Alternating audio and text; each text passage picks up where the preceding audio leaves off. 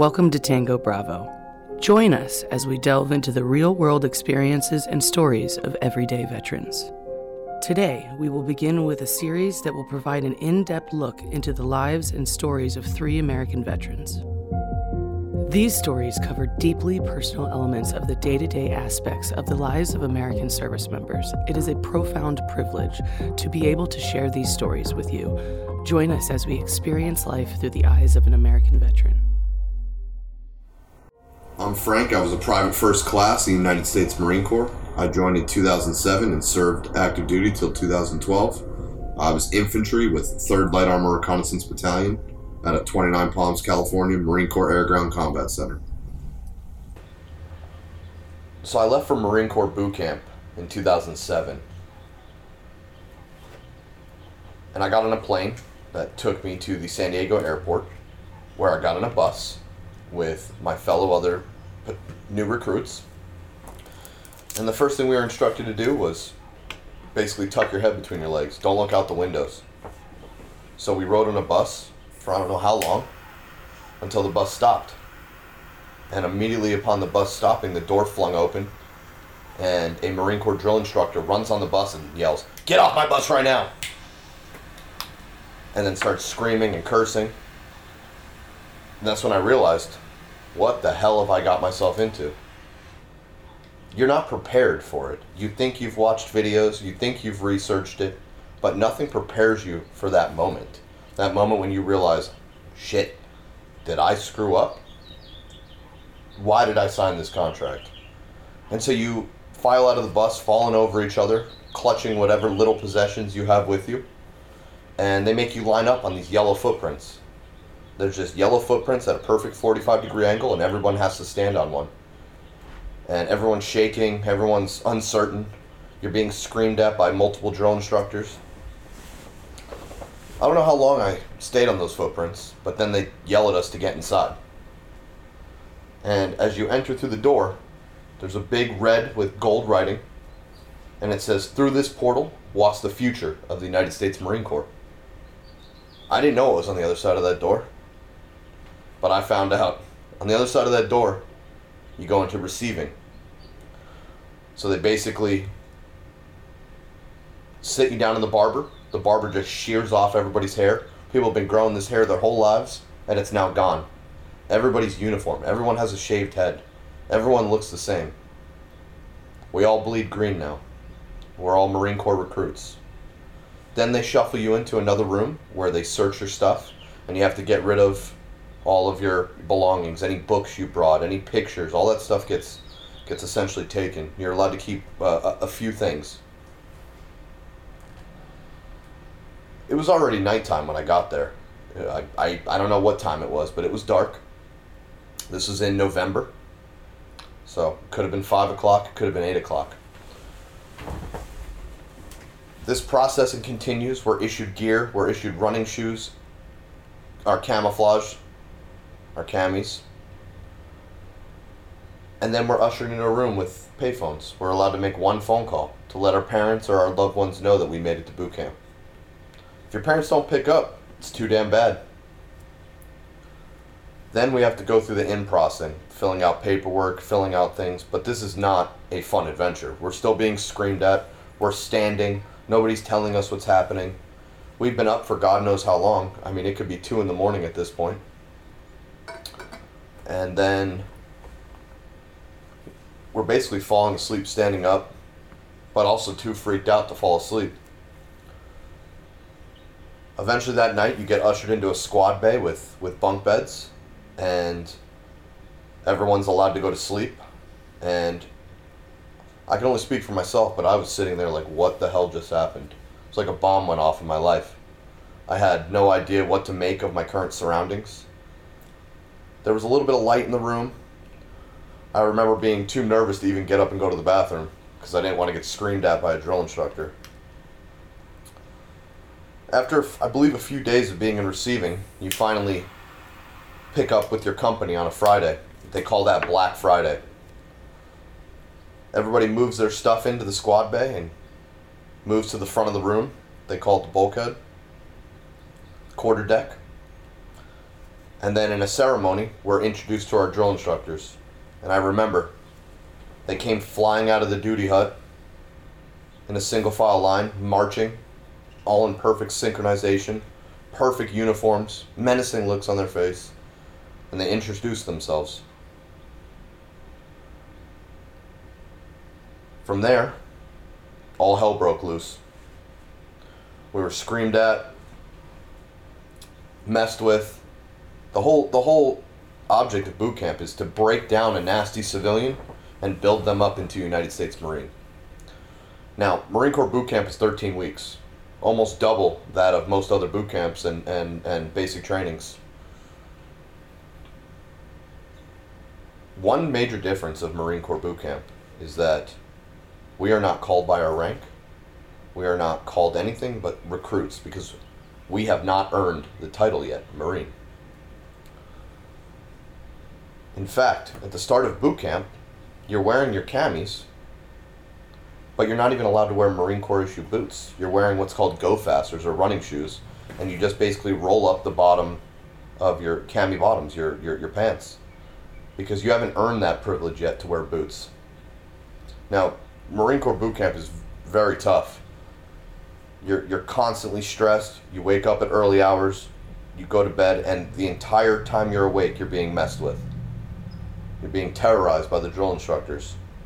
Every little thing that you do that's still civilian-like, they will break it out of you. You're going to sound off, and you're going to sound off loudly. So the first couple weeks of boot camp is basically you're assimilating to boot camp. You're learning how to march. You're basically learning how to be a Marine. Eventually, you'll get past that phase. That's called first phase of boot camp, and you'll move into second phase. So while you're still in first phase, you're basically getting conditioned. You're learning how to PT, physical training. You're being punished for the mistakes you make. There's something in Marine Corps boot camp called IT, or incentive training. At any given time, if you mess up, the drill instructor can bring you on the quarterdeck, the big flat cement area in the room, and do push-ups until he's tired, sit-ups till he's tired, jumping jacks until he's tired. Whatever he yells out, you're going to switch to that position and start doing that exercise until you can't even move your arms. Eventually, you move into second phase, and that's when you are able to start blousing your cami bottoms over your boots. You get to wear your boots, and you really start to resemble what could be a United States Marine. You start to learn more complex skills. You eventually go to the rifle range. They transport you on a bus, and they take you up to Camp Pendleton, where you go through what's called Grass Week. Basically, that's teaching you the weapon system, the M16. You learn how to snap in, which is basically dry firing at a barrel with some little targets on it. You go in front of what's called PMI, primary marksmanship instructors, and they teach you everything you need to know about how to fire that weapon and how to fire it effectively at your target. Then you go to the rifle range and you do your qualifications. Now they have marksman, sharpshooter, or expert. And then if you don't shoot well at all, you can unk, which means you didn't qualify at all in the rifle range and you have to repeat. It's everyone's biggest fear. Everyone's biggest fear in boot camp is failure. Not being able to hold to the standards of the Marine Corps and claim that ultimate title. So once we go through the rifle range, they bus us back to Marine Corps Recruit Depot, San Diego, and we finish out second phase. Now, all while we're doing these phases, we're doing battalion humps, marches, hikes, whatever you want to call them. They get progressively longer, 5K, 10K, and that's to get us conditioned for the third phase of boot camp. So the third phase of boot camp, that's when you really start to become a United States Marine. Everyone's marching in sync with proficiency and a quickness. You're drilling every day, waiting for final drill. Final drill is what happens at the end of boot camp, where your drill instructor marches you with the other platoons, and you guys basically do a drill performance of sorts. So you're going through all of this. And then finally, the Marine Corps boot camp culminates in what's called the Crucible. The Crucible is a 54-mile, 3-day event You basically pack all of your gear into a large main pack, and you are given 2 MREs to last you over the 3 days. And during this, you hike 54 miles. You do a intense and large amount of rigorous exercises, skill building exercises. You body box one of your fellow Marines. You march some more. You hike some more. You go to another exercise. You have to climb what's called the Stairway to Heaven, which is basically a giant ladder 100 feet in the air. You have to climb up one side and down the other side. But as you get higher, the rungs get farther apart. And so you really have to use your upper body strength and get past your fear of heights, of falling. All of these are what brings you together with your platoon in boot camp. You're no greater than the man next to you, and you're nothing without them. It's all team building exercises, all grueling. You get about, I think, 5 hours of sleep the whole time you're in this 3 days, and it really challenges you to your core. For a lot of Marines, they will never do anything harder in their career, believe it or not. It finally ends in what's called the Reaper hike. Now the Reaper, aka Mount Motherfucker, is a large mountain, the biggest mountain at Camp Pendleton. So you go back up north to Camp Pendleton for the Crucible. And at 0 dark 30, you begin your ascent of the Reaper. Now the Reaper is insanely physically demanding. You start off as a platoon. You're in marching formation, 4 across. But it's too physically demanding to stay in that formation, so little pockets of Marines branch off. One of the most beautiful things that I saw in boot camp was seeing others help others up the Reaper and during the Crucible. I myself had 2 main packs. I grabbed a main pack from a buddy who was falling out and a couple rifles, because it's not about what you're carrying up there, it's about making it to the top, becoming a United States Marine. You see, your ultimate goal is at the top of that mountain. So, another beautiful part of boot camp. There was 3 of us together at the end when we were getting close to the peak of the Reaper. It was a good buddy of mine, Singh, and a good buddy of mine, Sparks. Sparks is unfortunately no longer with us. He passed away overseas in combat. And as we got to the peak of the Reaper, where we were going to have our ceremony and become United States Marines, we all looked at each other and we said, let's war cry to the top.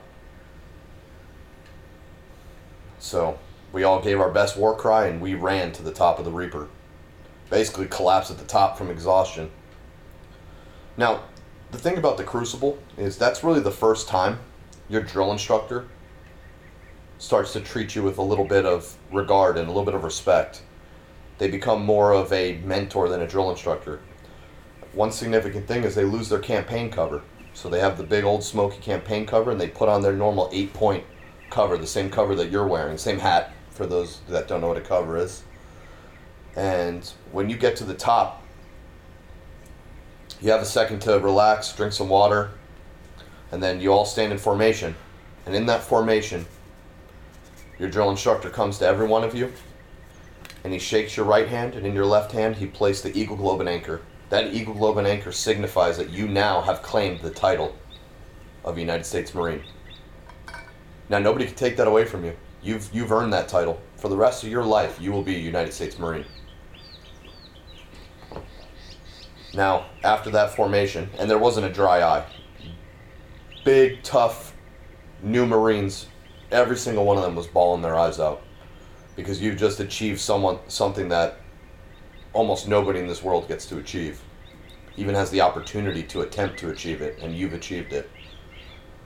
Now, that hike back to the chow hall for what they call Warriors Breakfast, there was not a single one of us that was tired anymore, because we were all Marines. We were all full of energy. I swear, we made that hike back in about half the amount of time it took us to get to the Reaper. And then we enjoyed our Warriors Breakfast. And from there, we went to the final stage of boot camp, which is the last week, which is basically graduation week. You get prepared for final drill.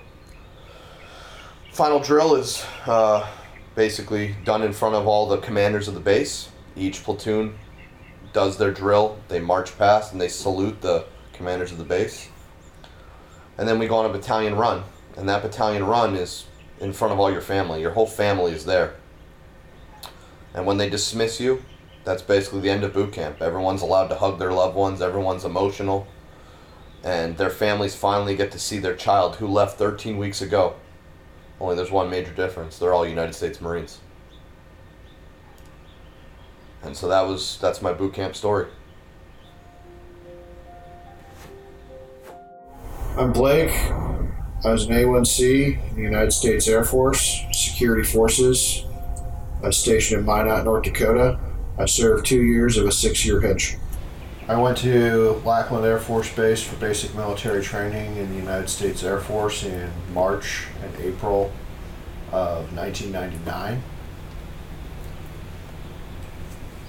So, at the airport, we go and get on a bus, and we arrived really late. Like, I think we were the last people to arrive that night. And we ended up, you kind of finally get glimpses out the window, and everything's kind of normal still at this point. Like, you're still allowed to talk to each other, but nobody really was. And then the bus comes to a stop, and the driver gets out and leaves the door open, and you're all kind of sitting there trying to figure out what the hell you're supposed to do. And then a TI with the Smokey the Bear hat flies onto the bus and starts screaming. And to get off of the bus, you all unload, and you get off the bus and you come down to receiving, basically, kind of a thing. I mean, I think they called it processing, I want to say. And at that time, there were yellow feet painted on the ground. It's kind of like modern social distancing kind of a thing. And you all stand on the yellow feet and you hold your bag. And then you stand there forever. And when somebody comes out and has a row file in, you go into a room that looks almost like a courtroom, because there's like these desks that are sort of built into the far end, and there's a bunch of people doing paperwork. Nobody's really telling you to do anything. You're just told to sit. You just sit there, and you're told to keep your eyes to yourself, which nobody knows what the hell that means. So you're kind of like trying not to get caught looking at anything, but there's all this action going on around you. And then it gets kind of foggy for me there. The next thing I remember was we got on another bus and went to our basic training flight and unloaded again. Different person jumped on the bus and yelled at you, but at this point we kind of knew what to do. As we file out, there's a bunch of yellow feet. There were only like 6 of us because we were there so late at night. And we lined up across on the feet out front, and then they yelled at us to put our bags down, and we all put our bags down. And we didn't do it right because we didn't do it as a team. So they yelled at us again, again, and again, and again, until we finally managed to put our bags down at the same time. And then we pick them all up, and then we're yelled at while we file upstairs. It was like 3 flights of stairs, and then you come through this door, you're in this room, and there's a whole ton of other people in that room, all standing in their civvies, looking confused, standing at attention at the end of their beds. And they told us to find the number on the bed. And I was sitting there like, okay, well, my mission is to find the number on this bed, so I'm going to look around this whole bed. And then all of a sudden, there's a TI right in my face screaming at me, because I had all this, like, hours leading up to this to keep my eyes to myself, don't look around the room, all this other stuff. And he was screaming at me to look at what my neighbor was doing, because the other 5 guys had already found the numbers on their bed, and I was the one idiot that was going slow. For anybody's wondering, it's at the front in the top corner. So, put my finger on that, memorized the number. It's number 3. And then they have us dump our bag on the bed. They rifle through all of it, tell us to get the bag junk. I forget what they called it. They didn't say get your shit. They never swear. That was kind of interesting. But we had to get all this junk off of their bed and throw it all back in our bag. Then we walk to a closet, throw our bag in there. That's the last time we see it until week 6. 6 weeks for me at that time. Go back to our bunks. Then we go to the lockers at the end, and there was some PT gear and other stuff. They told us to put on our shorts and our t-shirt, and then we just went literally straight to bed, like no showers, no nothing. So I probably 15 minutes, but it felt like 2 hours into there, sitting there. They do lights out. You get in your bed, and I remember I'm staring out the window, and there's just lights on all night. I didn't sleep at all that night. And then they came in the morning. It gets a little foggy for me again there. There was a lot of yelling. They started kind of instructing us. At some point I picked up the portfolio and a BMTM1. I don't remember if that was in processing or if they gave it to us the second morning. But we all had to go and put on our canteens and our belts. Those were hanging on the ends of the bed on the post. And then we all filed out. We did that wrong. Got yelled at for that. They lined us up by height in 2 directions. So what ended up happening, I don't remember if it was the front left corner or the front right corner, but the shortest person had to be there. And then it had to build across the rows. And they just kept like refiling you and moving you around. And then they explained like, this is where you stand from now on. Whenever we form up, this is it. So that happened. And then we started marching. That was a big day. We marched across the base. We went and lined up and got haircuts. We went and lined up and got issued a duffel bag, and then had to line up and go through a bunch of different stations. And what I thought were Air Force personnel, but as it turned out later, I found out it was just a detail of other people that were further along in basic training, because later we pulled details. They would hand out what you needed, and you would put it in the bag, and went all the way through that. And then you all lined up out in basically the street, no cars. It's just paved like a street out front. And you're standing there still in your civvies, which was kind of weird, and you've got all this junk. And then I think at that point we went back, and then we changed into our greens, our BDUs. But we weren't allowed to wear boots yet. We were wearing these horrible New Balance tennis shoes. Hated those friggin' things. And then there was a lot more going around the base and getting other issued things. At that point, my memory drops off until I think it was week 2, I want to say.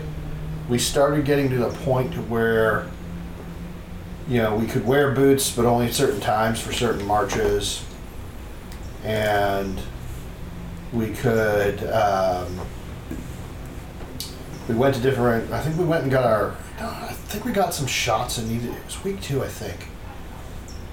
By week 3, we started pulling details. I pulled kitchen detail. I pulled basically yard work. You would go and we did a bunch of yard work around the confidence course.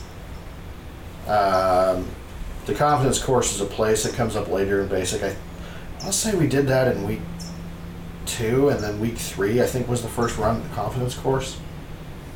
And then confidence course is basically like a lot of obstacles and different things, like you rappel down rock face, and you go across the monkey bars across the swamp. Unless, like me, your hands don't grip, you slip, and you fall in the swamp, and then you're wet for the rest of the day. There's a bunch of other stuff there. I don't remember it very well, but there was a whole bunch of different things. And then around week 4, I think, is when we went to CATM, which is Combat Arms and Training, and that's when we all got qualified on the M16A2 rifle. The CATM instructors were actually relatively nice to us for the first time. I think that was mostly a safety thing. But we got to see our TIs at the end of the day, so everything was complete. And that we did get yelled at that day. That was the first time it was actually anything fun. I can't remember which week it was in, but we took another run at the confidence course. Fell in the swamp again. Wet all day. That sucked. Honestly, I think they might have greased the monkey bars, but not really sure. I don't think anybody made it across that without falling in the swamp. And then it gets foggy at that point. We had to do a really long hike that I got heat stroke for. Like, really bad heat stroke. Like, the entire next day, it was on a Friday, the entire next day was Saturday, because it's Saturday and Sunday in basic training is just really weird. Basically, you sit there and organize your personal drawer, read your mail, or stare at the ceiling, or try to talk to the other knuckleheads that are there, which I didn't really make many friends in basic. So the whole following Saturday, I remember just laying there, just hydrating and hot. And then we had a final march, and part of that was making sure the guy in front of you didn't fall down, because that happened a lot. Essentially, there were 2 guys in front of us that me and another guy basically just carried to the end. And there's a river, they call it a river, it's really just a really deep creek. But you all have to cross it, your bags can't touch the water. It's basically a teamwork exercise. And once you cross it, you go from being airman basic to being airman. And you get to be called airman for basically week 6. In week 6 is the first time you get to see your blues. And then there's a graduation ceremony at the end where your family shows up. It's kind of weird because at that time they were really worried about public displays of affection, or PDAs as they called them. Everything's an acronym. And so you see your mom and your dad, but it's kind of strange for them because like you're not supposed to hug them or anything like that. And then you got to go off base with your family. We went and saw The Matrix. Hung out with them. Went back. That was about it. And then the following Monday, everybody else got to put on their blues and catch a flight somewhere. And then all the people that were going to security forces training got to stand on the corner in their greens and wait for a bus to show up to take them to the other side of Lackland. I know I'm leaving a lot out because it's foggy as hell. That's about all I really remember. I'm Nick. I was a staff sergeant in the United States Air Force. I was stationed at Ramstein Air Base, Germany, and NoHo Pope, North Carolina. I attended basic military training at Lackland Air Force Base in January of 2010. When I went through, it was 8.5 weeks long. Before that, it was 6.5 weeks, and I believe now it's 7.5 weeks. This was a trial run by the chief of staff at the time, and I think it ran for about 4 years overall, to try and increase the warrior ethos of the United States Air Force. So the whole purpose of BMT is to increase your military bearing and change you from a civilian into an airman. So during this time frame, you engage in a variety of tasks. Majority of it is based upon learning how to function as a team. From your first day there, you learn to clean as a unit. You learn how to do everything together. One of my earliest memories there is standing on yellow dots, and you have to pick up all your bags together and set them down in unison. And you're unable to progress until everyone in your flight can do it cohesively and without any sort of hesitation. And unlike a lot of other trainings, maybe the Army or Marine Corps, the Air Force is based upon attention to detail, because so many of our things are jobs that require you to never break your concentration. And that's not to say that the other branches don't have that, but with the largest career field in the Air Force being aircraft maintenance, you have to maintain high levels of focus to prevent errors on the airframe. So one of the things we always did is rolling socks. And you'd probably spend a solid 3 hours a day rolling your damn socks. And you pull these things as tight as you can, stretch them out so they're not even wearable anymore. And you roll them all the way up, and then you have to have this smiley face in it. And then your TI come around, look at it, it'd be perfect. However, to him, look like garbage. Unroll it, throw it across the bay. And you just do that over and over again so you can get used to doing these tedious tasks that would be your job. That way, when the person who's, a crew chief on a jet is replacing the same part for the 10th time that day, they don't get complacent. However, there are more parts. Like all our other counterparts, we go to CADM and qualify on the M16. We go through things like the gas chamber, so you can, know what happens in, the worst case scenario if you ever get exposed to chemical warfare. And that's, in hindsight, one of the most fun things that you go through and do, but in the moment, terrible. Because you go in, they have you PT until you're gasping for air, and then you get to take off your gas mask, and they make you talk. You have to be able to hold a light conversation, so you're actually breathing the gas into your lungs, and then you start hacking everything up. Your nose is running, your eyes are just, you're crying like crazy. And then you get to go outside, and you're just like, I want to rub my face, but I can't. So you rinse yourself out, and you go about your day. But it's all those things that just make you feel tougher and turn you into an airman. And the one thing, I don't know if they still do it now, but our final test was called the BEAST, Basic Expeditionary Airman Skills Training, which was like a 5-day field exercise where you go through things like a final ruck, a makeshift obstacle course.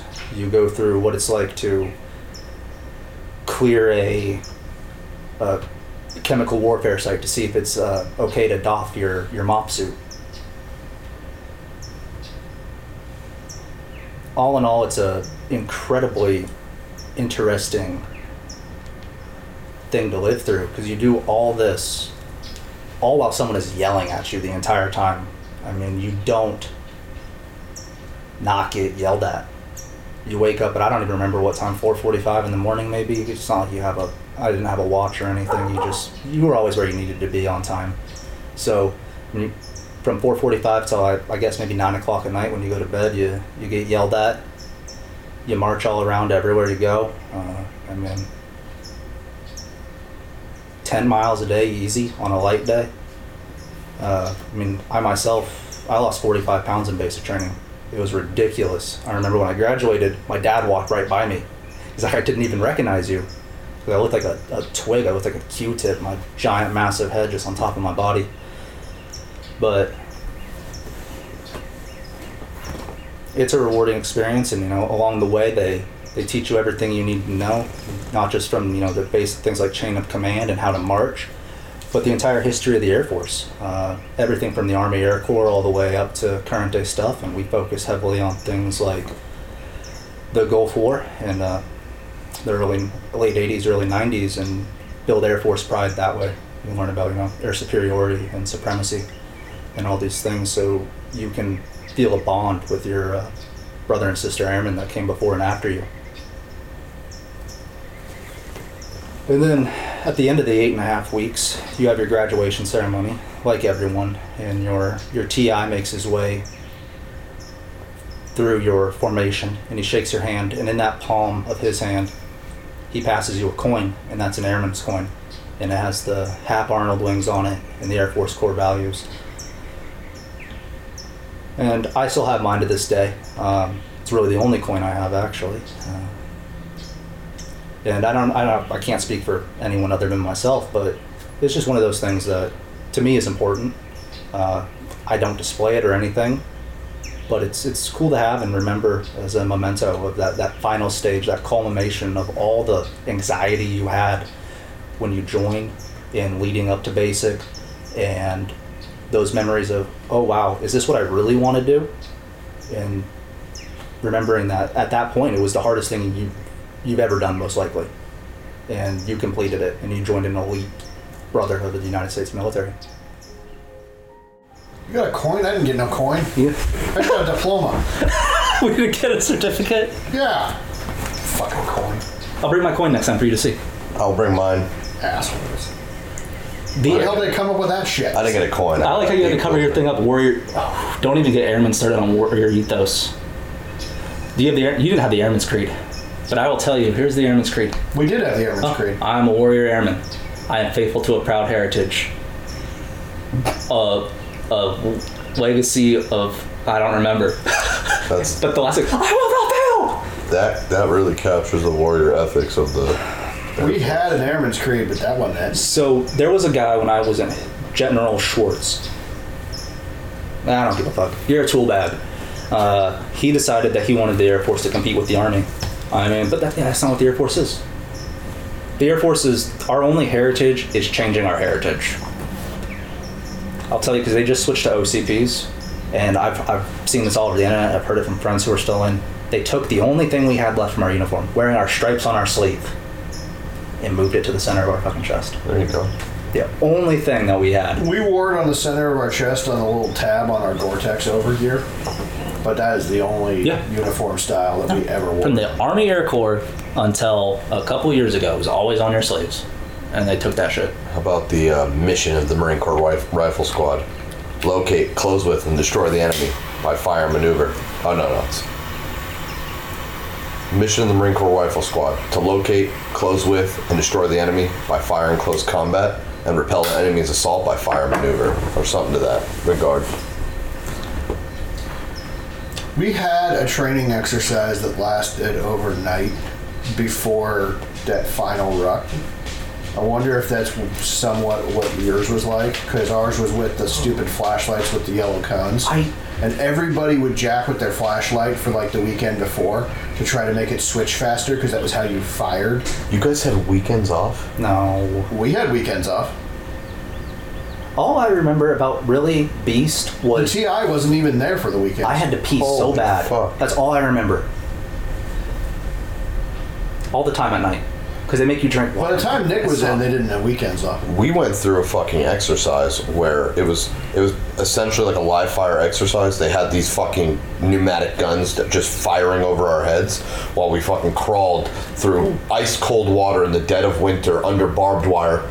And so many of us got like hypothermia. We had to like strip down when we got back to the barracks. It was absolutely fucking miserable. So like weekends were not off by any way, shape, or form. Saturday was still a PT day, and we still trained. There was no classroom day, because what they did is they rotated TIs. You carried a flight, then you had a couple weeks of light duty, which really just meant you went home, which you deserve it if you're a TI after 2 weeks of being there, 16 hours a day, I guess. But Sundays was, you could go to church if you wanted, and we had that. My TI we could go to church on Sundays. My TI was a religious guy, so he always went to church. Learn after about week 2, I'm not going where he's going. Yeah, absolutely. So you stay and you just mop, which you mopped once, and then you just did the dirtbag thing. I declared Pentecostal because they had the longest service. And I went to church the first couple of weeks, and then I had to go to Wiccan church once for fun. Not for fun, but... Yeah, we recognize Wicca as a religion. You cannot tell anyone that their religion is not true. Did you guys have stress cards? I heard y'all had stress cards. Thing. I've gotten into fights with geezer veterans about stress cards before. They don't exist. Geezer veterans. I don't remember any stress cards. I remember 341s. Air Force Form 341. What is that? It's this thing that you have to fill out, and if you mess up, you put in your violation and you give it to your TI, and after so many, like, your world collapses. It's just ours were pre-filled. Yes. And anybody that wanted to display, you had to have 3 on you at all times, which meant you had to carry 6. Yeah, hidden. But you had to have them folded up into this tiny, it had to be the size of a quarter. And if anybody was mad at you for anything you did, like any altercation or whatever, the words you would hear were, "Give me a 341." And you would hand over your 341. They would write on it whatever the hell they were mad about. They would take it away. And there were these boxes all over the base they could drop it in. And then that would go back, and it would come back, and in the day room, when you would all gather, your TI would read through the 341s he had gotten back, and you would get disciplined at that point for whatever it was.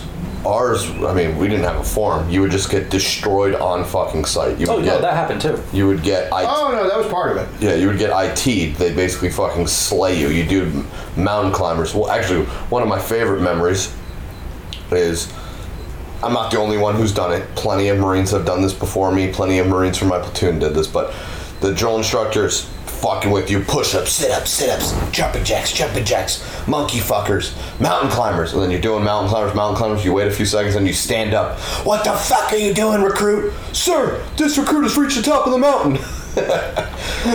"Good, get back down in the fucking blah, blah, blah, blah, blah." And then they'd slay you some more. Now, did you guys have like remedial punishment, stuff that wasn't physical? Because I remember so many times we'd come back from class or whatever, and all your spare boots, your low quarters, and your running shoes would be tied together. And I mean the entire flights. So that's 3 pairs of shoes times 52. And you have, you got 30 seconds on time and put them back where you're supposed to. We would have something similar to that. We would come back and the entire squad bay would be destroyed. Mattresses, blankets, everything would just be piled up fucking 6 feet high everywhere. And then you'd have to unfuck it. And so everyone's shit would be all mixed up, and that's how you get bed bugs. And then you'd have to basically put the squad bay back together. That's what Father Flight would do, not to that degree, but they would come in and they would do what was called button ferry, and they would, in the middle of the night, your Father Flight is a flight that's there in an adjacent dorm. But ahead of you. But ahead of you by, I think it's 2 weeks, something like that. And they would come in, they're who teaches you how to do dorm guard and all these other things that you have to do. And then they would come in the middle of the night. I remember I woke up one night and I'm like, "What are you doing?" He's like, "Go back to sleep." So I checked all because your uniform for the day, for the next day, is hanging in front of your locker. Yes, it is. I checked and all my buttons were done up in weird ass ways and shit like that. So I would unfuck it rapidly. They would do weird shit like that to us. Oh, there you go. There were endless threads on everything that you had to. Oh my God, yeah. You get a little Bic lighter at the BX, so you could sit there and light all these threads off. That was the first thing you did on the first weekend, because otherwise you're sitting there trying to cut them off with nail clippers and it takes forever. No, we had little scissors. That's how you kill half hour in between class. Clip strings off your uniform. We had all the classes like you described. I totally forgot about those. Yeah, we had those classes as well. And then everyone, sometimes you do classes elsewhere on the base. Mm-hmm. You'd march to the class, and then sometimes you would just do what's called a school circle around one of your drill instructors, mainly your senior drill instructor. And everyone would sit, cross-legged with left hand on left knee, right hand on right knee. If you fucking moved, they'd slay you. Ooh.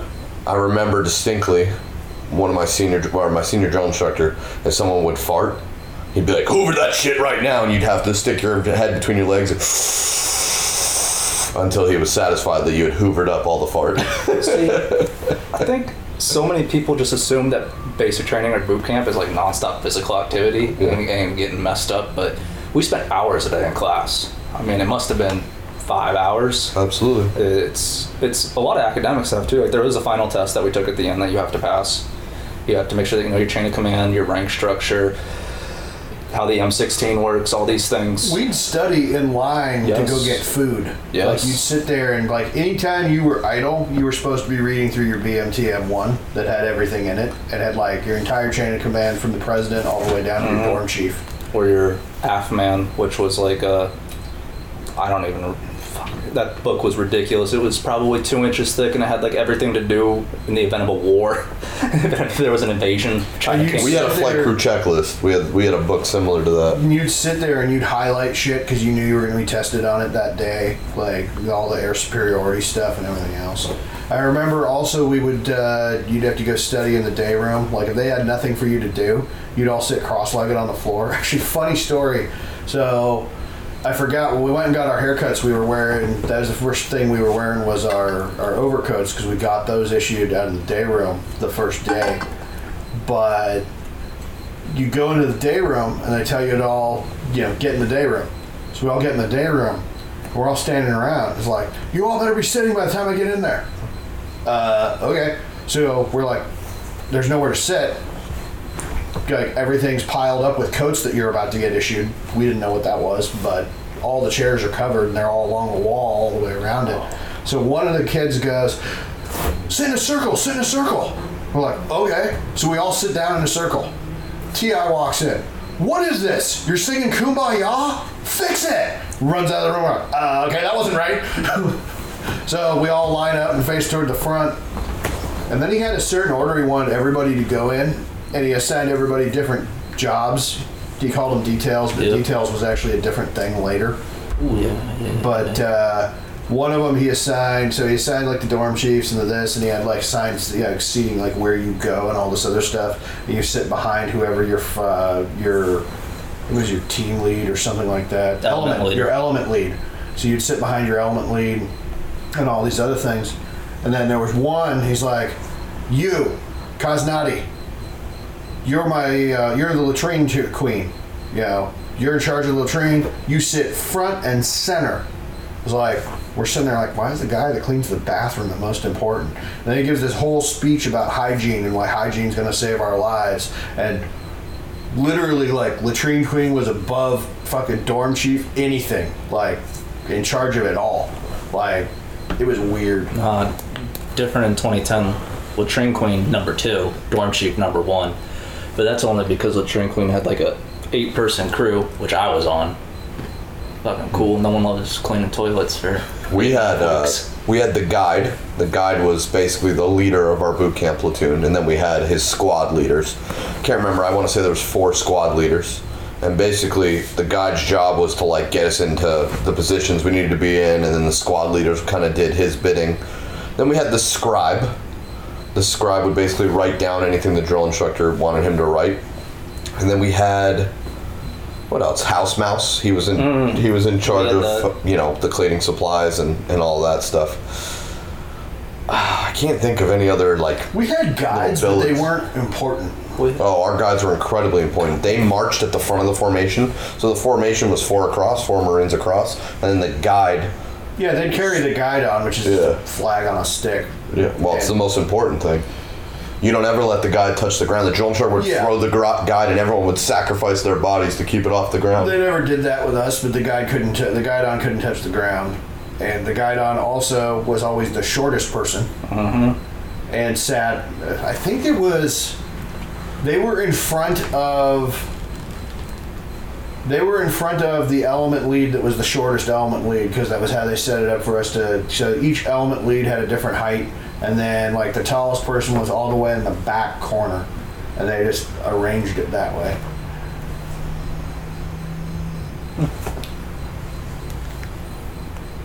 I don't know. A lot of crazy stuff happens in basic though.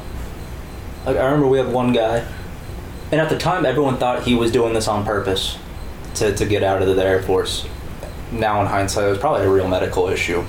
Maybe associated with anxiety or a UTI, because you always have to pee. But he wet the bed. Oh, shit. Frequently. I mean, probably 5 nights a week. He ended up, no one knows what happened to him. Yeah, he got separated. I mean, probably. Good chance. We had some guys get separated. I can't remember distinctly who, but I the fastest way out is just to graduate. Yeah. Like We had guys that get recycled in from other flights. I don't think we lost anybody to separation in basic. We lost one to med flight. We lost one dude to a broken leg. He broke his leg first week. Yikes. Fell down a flight of stairs. He was still there when we left. And they're kicking him out. That's terrible. But they wouldn't kick him out till his leg was healed. So he had to sit in the hospital for 8 weeks or whatever. One thing I distinctly remember about boot camp, it was very poetic, is, we're in the squad bays in the bunk bed, and I had a top rack, and Marine Corps Recruit Depot San Diego is literally only separated by the flight line of the San Diego airport by a barbed wire fence. So you would run along this fence and you would see the planes taking off, all of that. But I remember sitting in my rack at night, and we'd have to lay at the position of attention while taps played.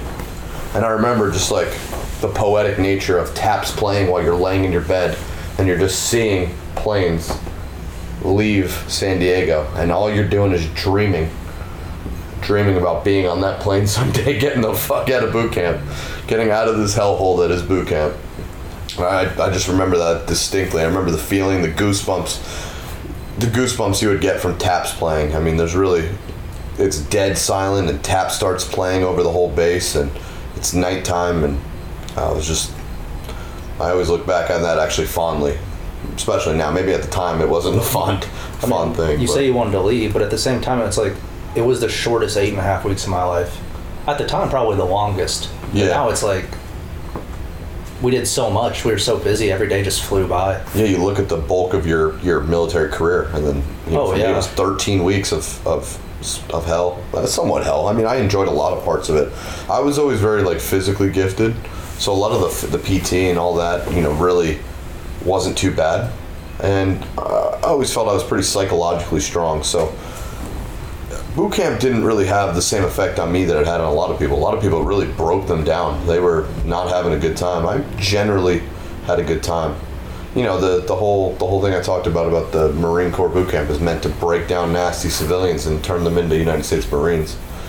There was a lot of parts about myself that the Marine Corps boot camp didn't break. I still had a lot of my character.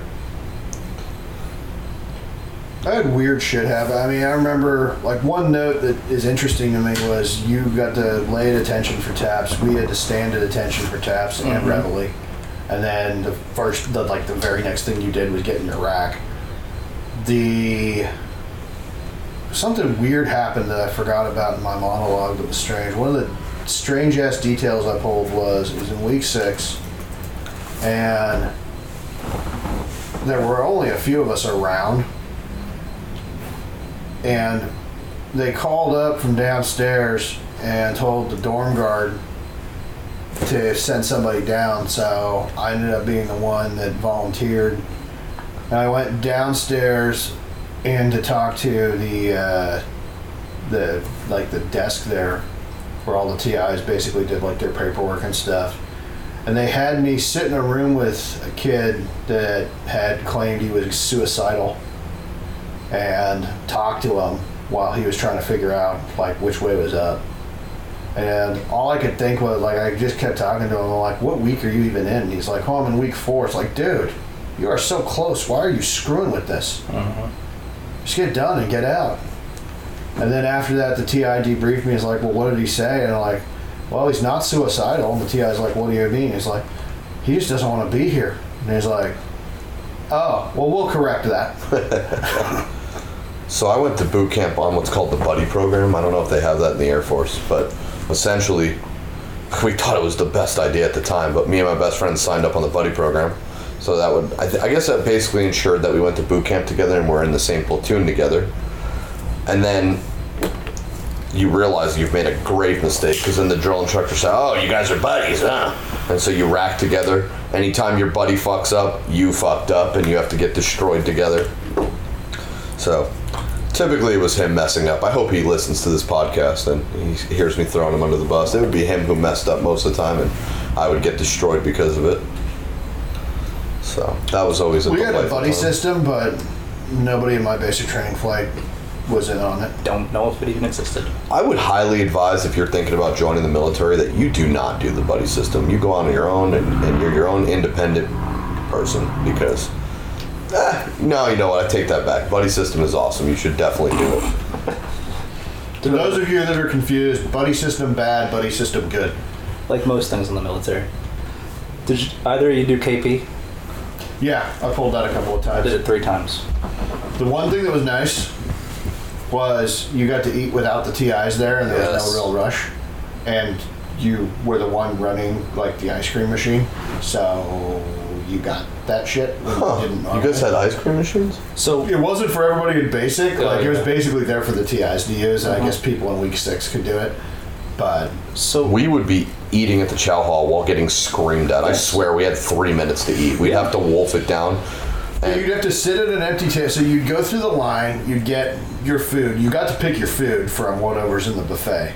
That would end up thrown on whatever, on your plates, onto your tray. You would gather all of that. Then you would walk down the chute. The chute basically leads up to what's called the snake pit, which is where all the TIs sit. The guide it was the runner. chow runner. The chow runner had to go in, get permission to bring your flight in. But you would basically had to walk a certain distance, turn. Yeah, perfect spot. You had Walk. to do a 90-degree If pivot. you fucked it up, they were all going to scream at you. And then you would walk down, and then you would turn again, and then you would walk over to where there were these 4-person tables. And you would sit at whatever the end table was. With And no if one you were there. the first one there, you sat at attention until the rest of it filled with whoever else was coming. And then you could eat. Well, no, then whoever sat at the table first was the leader and would call for prayer. So it's basically like, There was prayer. yeah, literally all you had to say was, does anybody choose to pray at this time? And if they chose to pray, they chose to pray. They did their thing. And then when they were done, everybody was done, and then you could chow down. The chaser TI would basically be standing at the door and would start running the line. And What's the chaser? Is that like the mean one? yeah, I'm telling you. So the TI, that's the chaser, would basically follow through and yell at each table. So you hear this cascade of yelling behind you, and that is basically the signal of if they're 3 tables away, I've got a minute and a half. So Gotcha. we could only eat until the next table was full.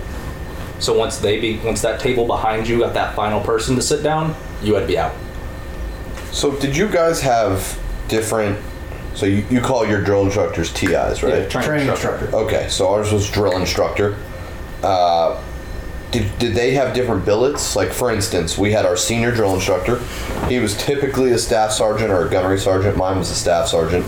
And then we had our... I believe one was called the Kill Hat. He was basically the biggest asshole. He would do all the destroying of souls. And then we had the Heavy. And I believe his job was to do all of the drill and a lot of the instruction and stuff like that. Typically, your senior drill instructor was definitely I hate to use this word because it's not really true, but the nicer of the 3 or 4 drill instructors that you had. He would be like daddy, and then the others would be like the big mean older brothers or uncles who would just destroy your soul at any given moment. We had 2 TIs in our flight, and our brother flight, which is just the exact same thing, the exact people in the exact same squadron, exact same week, with 2 TIs. And then over those 4 TIs, we had what was called the blue rope, and those guys were essentially the equivalent of a senior drill instructor. Those were your E6 or E7, a master sergeant, but they were not nice. They did not save you. If they came in, it's because you screwed up royally. I still very much remember that man. I remember his name. He is frightening, and he wore the stupid taps on his boots. They're like those little mini horseshoes that go on the heel of your boots. And when he'd walk down the hallway, you hear ting, ting, ting, ting, and you're like, oh shit, oh shit. Did you guys have fire So our watches? senior Yes. TI was pararescue and was a senior airman. And then we had the TI for our flight. We had a sister flight, which was the females upstairs. We shared numbers in different ways. So when we fell out, we were mixed between the 2 numbered flights. But when we were in the dorms, we were one number and they were the next number. And we had a staff sergeant who was below our senior TI, and he our pararescue senior TI, who was a senior airman, wore the taps. He was the only one that did that. I'm not familiar with these taps that They're little metal things that are screwed to your boots for when you run drill. So they make clicking sounds when they snap together in the right way. Oh. And they make sounds when you walk. If we had those, I surely don't remember. And then we had another senior airman who was actually third in command, but honestly the nicest guy. He helped out a lot. I remember that guy well. And that was basically it. And then we had our staff sergeant got pulled because he smiled too much and it made the females uncomfortable, apparently. So there were reports against him. Oh, God. And so we finished out basic with the 2 senior airmen, and there was one guy he didn't get to wear the Smokey the Bear hat. He only got to wear a standard cover, and he was in training to become a TI. Gotcha. But you asked about Firewatch. That's just the nighttime thing? Yeah. Yeah. You just have to stand in a pose. Yeah, we had that 2 hours all through the night, and terrible. You remember that? The person? You remember that feeling of getting woken up for your shift to Firewatch, flashlight in your face? You're like, oh my goodness, I'm going to sleep for 2 hours, then I got to be awake for 2 hours, then I get to sleep for 2 more hours. So that was actually a game I played. We call it Dorm Guard. I would purposely pull Dorm Guard in the shift that would cross the morning, because then I didn't have to fall out and didn't have to do PT.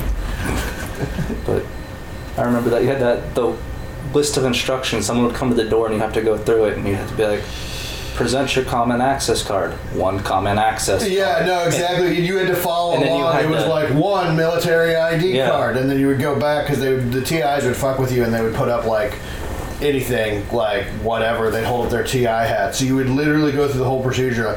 1 TI hat. 1 military identification card. Like putting your finger on the fucking wall. And you would go back to the door and I'm like, sorry, sir, you are not cleared for entry.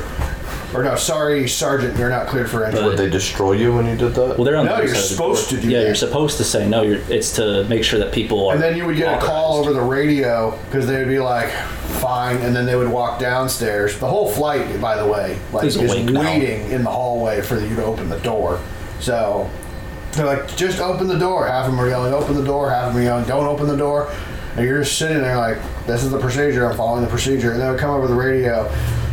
You know, Staff Sergeant so-and-so is on personal recognition today. Then you would look over, they would put their fucking big-ass face in the fucking window. It's like, Staff Sergeant so-and-so, you are cleared on personal recognition. You swing the fucking door open and then everybody starts filing in. But I remember this one time, I was pulling Dorm Guard by myself. It was right before we were supposed to wake up, and a female TI comes up to the door. And whenever a female TI comes in, you have to yell at the top of your lungs, female entering the dormitory. Yes. But it was early and everyone was still asleep. So I was like, I don't know if I can let her in. Am I going to yell and wake everyone up? So I go through and I'm like, screw it. What's the worst case scenario? I get yelled at. So I yell, female entering the dormitory, and she starts kicking the door. So I'm not coming in, you motherfucking idiot. And I'm like, well, you're not supposed to swear at me. But also, she's just going nuts, pounding on the door, throwing shit, and I'm like, well, this is fun. She was fucking mean. For those wondering at home, the correct procedure is you radio down on the little box and ask for instructions. No, you can't touch the box. We were allowed to touch the box. Oh, talkie box, no touch. Marines don't have radios in boot camp. It's an intercom built into the... Yeah, so they turn on all the time to listen into what you're doing. Uniform of the day. PT jacket, PT shirt, PT shorts, PT pants, running shoes. That would come over right after Reveille. Yep. Yeah, we didn't have that. Drill instructors would just be like, Reveille, Reveille, Reveille! Get out of your fucking box right now! 5, 4, 3, 2, 1, 0. Yeah. Ooh, you have night raids? Oh, but also, when you go to week 2, they would call it over right before taps. And then everybody would go set their shit out really quick because you knew taps was coming in seconds. So, what's some fucked up shit that you've seen in boot camp, gents? All right. So, I mean, your TI's got to go sleep. Yeah. I mean, naturally. They do. And there is a bed in their office, but I don't know if anyone ever really slept there. Like, they'd stay till you were asleep, but They'd eventually leave, I assume, because I got a family. I was dorm guard at night. They would leave about an hour and a half after everyone was asleep. Naturally, you got a bunch of 18, 19-year-old men around. Debauchery's going to happen. We had a time-honored tradition called gargoyling. Something I myself, as an outstanding airman, never participated in. I never participated in this. But you strip down, naked, post yourself up on the corner of someone's bed in a gargoyle position, and dangle your balls in their face, and then your bunkmate wakes up the guy in the bed. We did not do that. We did not do that. I mean, we kind of did. We did similar stuff to that, but did you guys ever see a blanket party happen? No. Dudes fucking up in boot camp, so you give them the old blanket party? Yeah, I know what it is, but I've never seen it. A-La Full Metal Jacket style? So the way that worked when, like, okay, so in Full Metal Jacket, they did it with soap and, towels. The way it happened in ours was it was just towels. So a little softer core than the movie makes it out to be. Yeah, ours was just balled up, one sock balled up in the bottom of a long sock, and then you just... So, I mean, they just used towels, and basically I was on dorm guard, so somebody, like, I'm doing my rounds, because you do your little walk around, and then somebody, like, perks their head up, and then I'm like, go back to sleep. He's like, well, no, we're doing a thing. Go back to sleep. Walk the rest of my loop. Then I hear this fucking ruckus. So I will walk over there, look down the way, and 3 of them are pointing flashlights in this kid's eyes. One kid's got a towel through his mouth, and then like 6 of them are just whipping him with towels. And I'm like, yeah, what in the fuck is this? Hell yeah. So in that moment, I'm sitting there like, okay, neato. Do I really want to try to take on 7 guys? Nope. Walk straight back out, walk straight over to the intercom, buzz it twice. What? Bunch of guys are beating a guy. What do you want me to do? This is incorrect bearing. I'm sorry. TI of the day. A bunch of people are beating a guy in a bunk. What would you like me to do? Your report is invalid. Go back to your station. Okay. I remember one time when we were in the gas chamber. So like you were saying in your monologue, you're doing all kinds of exercises that are making you run through all the drill. Well, the whole point of that is to make sure you have a proper seal on your gas mask. Well, not everybody does it the right way. They don't don it the right way, and so they start choking on it right when they get into the fucking gas chamber. And I remember this one kid in particular starts freaking out, and he gets the bright idea that he's gonna make a beeline for the door and escape to freedom. So he starts running towards the door, flailing, and just gets clotheslined into eternity. Another kid starts freaking out. He's hyperventilating, and he just throws up, and you just see it splatter against the 2 eye holes of the mask and fill his mask up with puke. So the drill instructors are like screaming at him while trying to save his ass at the same time. We're all trying not to lose our bearings so we don't get destroyed in the middle of the gas chamber. Oh, it was brilliant. So we had to, and this was in tech school, we had to learn how to don gas masks. Yeah. But we did not do that in basic. We weren't even issued gas masks in basic. We had no gas chamber, none of that. Maybe that was part of the warrior thing that happened around when Nick was in. But I did it. No fun. But fun. Fun experience in hindsight, but not in the moment.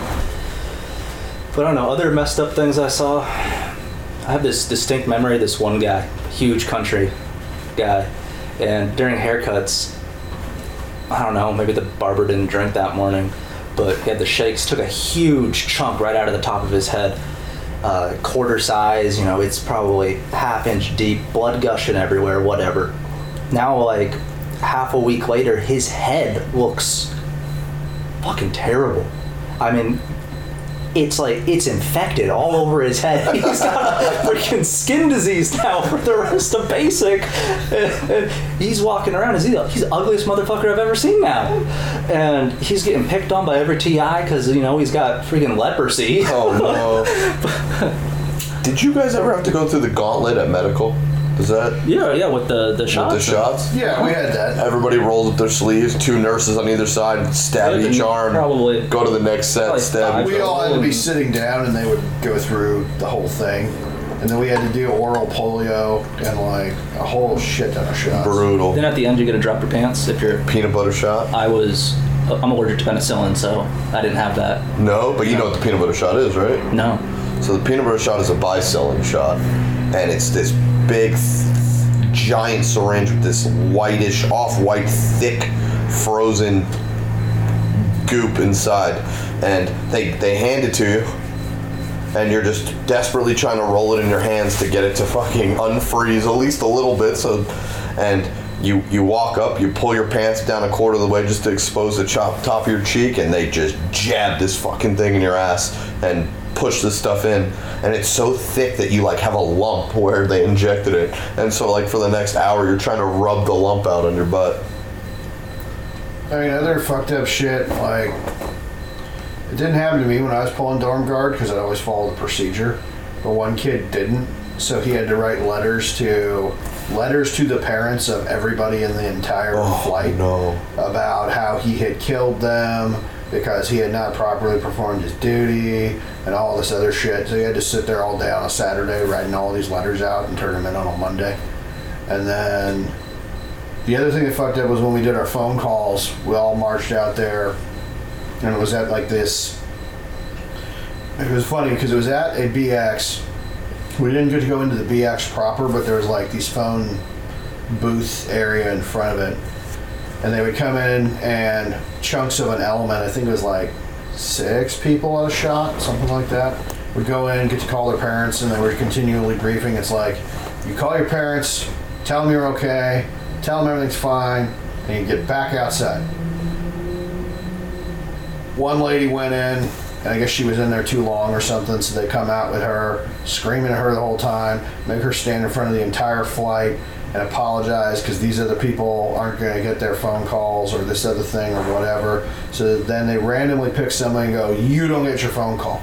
And actually something really cool happened at that point because I hadn't had my phone call yet, and like 10 others of us didn't. And a whole bunch of us just volunteered and said, no, I won't take mine. And ultimately, all of us got to, but it was actually kind of the first teamwork thing that I saw, was a bunch of people actually wanting to give up something so that somebody else wouldn't have to. I have a question for both of you. Okay. What would you do differently before you left for basic? And what advice would you have for someone who was about to leave? Let's say they had like 2 months before they were going to leave. I would say that my number one advice, because really, honestly, you want to say research, but the research does nothing. There's nothing research-wise, there's nothing on Google that's going to truly prepare you for what you're about to face. So if I were to tell someone 2 months from boot camp, I would say physical fitness. Really start putting an effort into running and pull-ups and just general physical fitness. And just work on getting your mind right, getting the right mindset for what you're about to endure. Because it really is, whether you went to Air Force boot camp, Army boot camp, Marine Corps boot camp, while some are harder than others, some are longer than others, we all have a similar experience, right? I think that's something I'm learning tonight is I always thought Air Force boot camp was the pussiest of all the boot camps, and that you didn't Coast Guard. Okay, I don't even know if I consider them a branch, but anyway, that's for another podcast. So we all go through similar. You mentioned the confidence course. We go through the confidence course. The O course is what we call it. So I would say really get your physical fitness down. That's going to be one of the hardest things for a lot of people. Other than that, there's really not a whole lot that you can do to prepare yourself outside of that. It's really a unique experience going to boot camp. It's going to test you in so many different ways. Physically, mentally, you're going to be, for a lot of people, you're going to be homesick. A lot of the times that's the first time people have been away from their loved ones. They say, a lot of these people haven't shot guns. I'm not saying go out and shoot guns. it's not necessary, because a lot of the times the people who shot the best were the ones who had never shot a gun before, because they were malleable, they were trainable. That's what they told us at Cadam, is if you shot habitually before, you potentially have bad habits. Bad habits. Yeah, so just take some time to mentally prepare. Really think about what you're going to attempt and go through. What do you wish you did? I honestly, not to talk myself up, but I did all of those things that I'm suggesting. I mentally prepared myself. I physically prepared myself. I was always very physically gifted, so a lot of the physical stuff didn't really affect me too much. For people who are afraid of heights, that might be a good thing to prepare for. You are going to face a lot of heights. We went through the rappelling course, went through something called the hell hole, where you're in like a mock helicopter and the floor opens up and you free fall out of it. The slide for life, you have to climb this rope net up like 50 feet, and then there's a wire going across that goes from the top of the tower down over a pool. And the goal is to not fall, but you're at a great height. Even though there's a pool below you, it's still nerve-wracking. Prepare for that. Well, again, that leads to the mental game. I've got a few things. I would say definitely the physical, cardio, and working on upper body strength. But I would also prepare for the mental.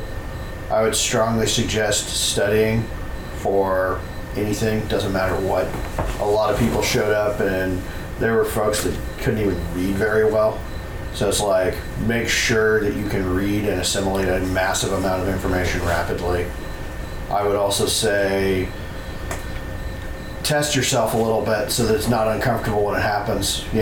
Flip your schedule all around. Wake up at 4 o'clock in the morning.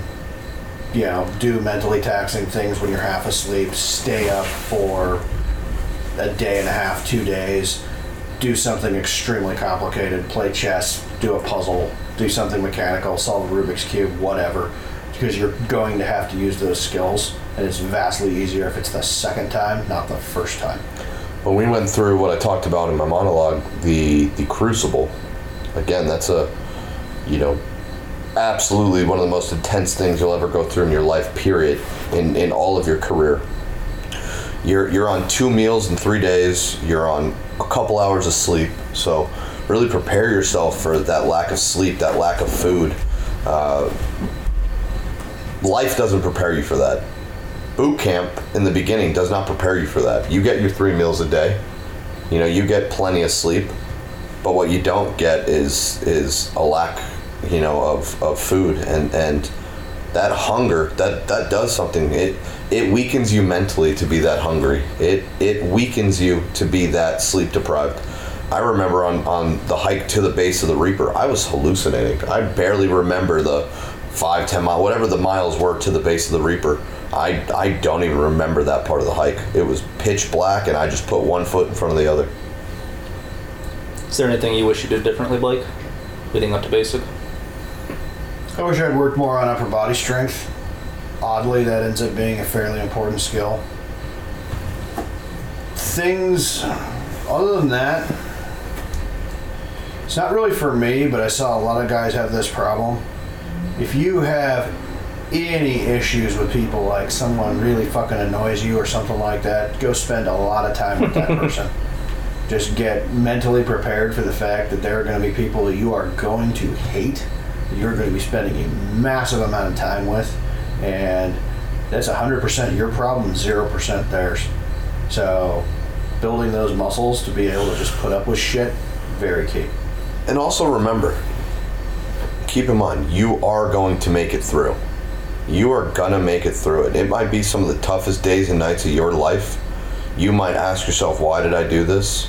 But if you're really committed, you will make it through. You are designed to make it through. Mm-hmm. I guarantee for 99.5% of listeners, you're no different from us from us right here. And you're no different from all the millions of people who have made it through. Also remember, the fastest way out is through. Yes. Yeah. And things get drastically different post-basic training. Absolutely. You won't always be at boot camp. You will have a life after boot camp, and it will be good to some extent. 2 to 3 months is a very short time out of 4 years. Yeah.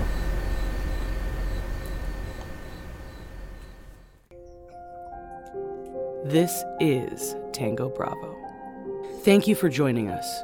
We hope you have enjoyed episode 1 of Tango Bravo. Be sure to like, subscribe, and share this podcast.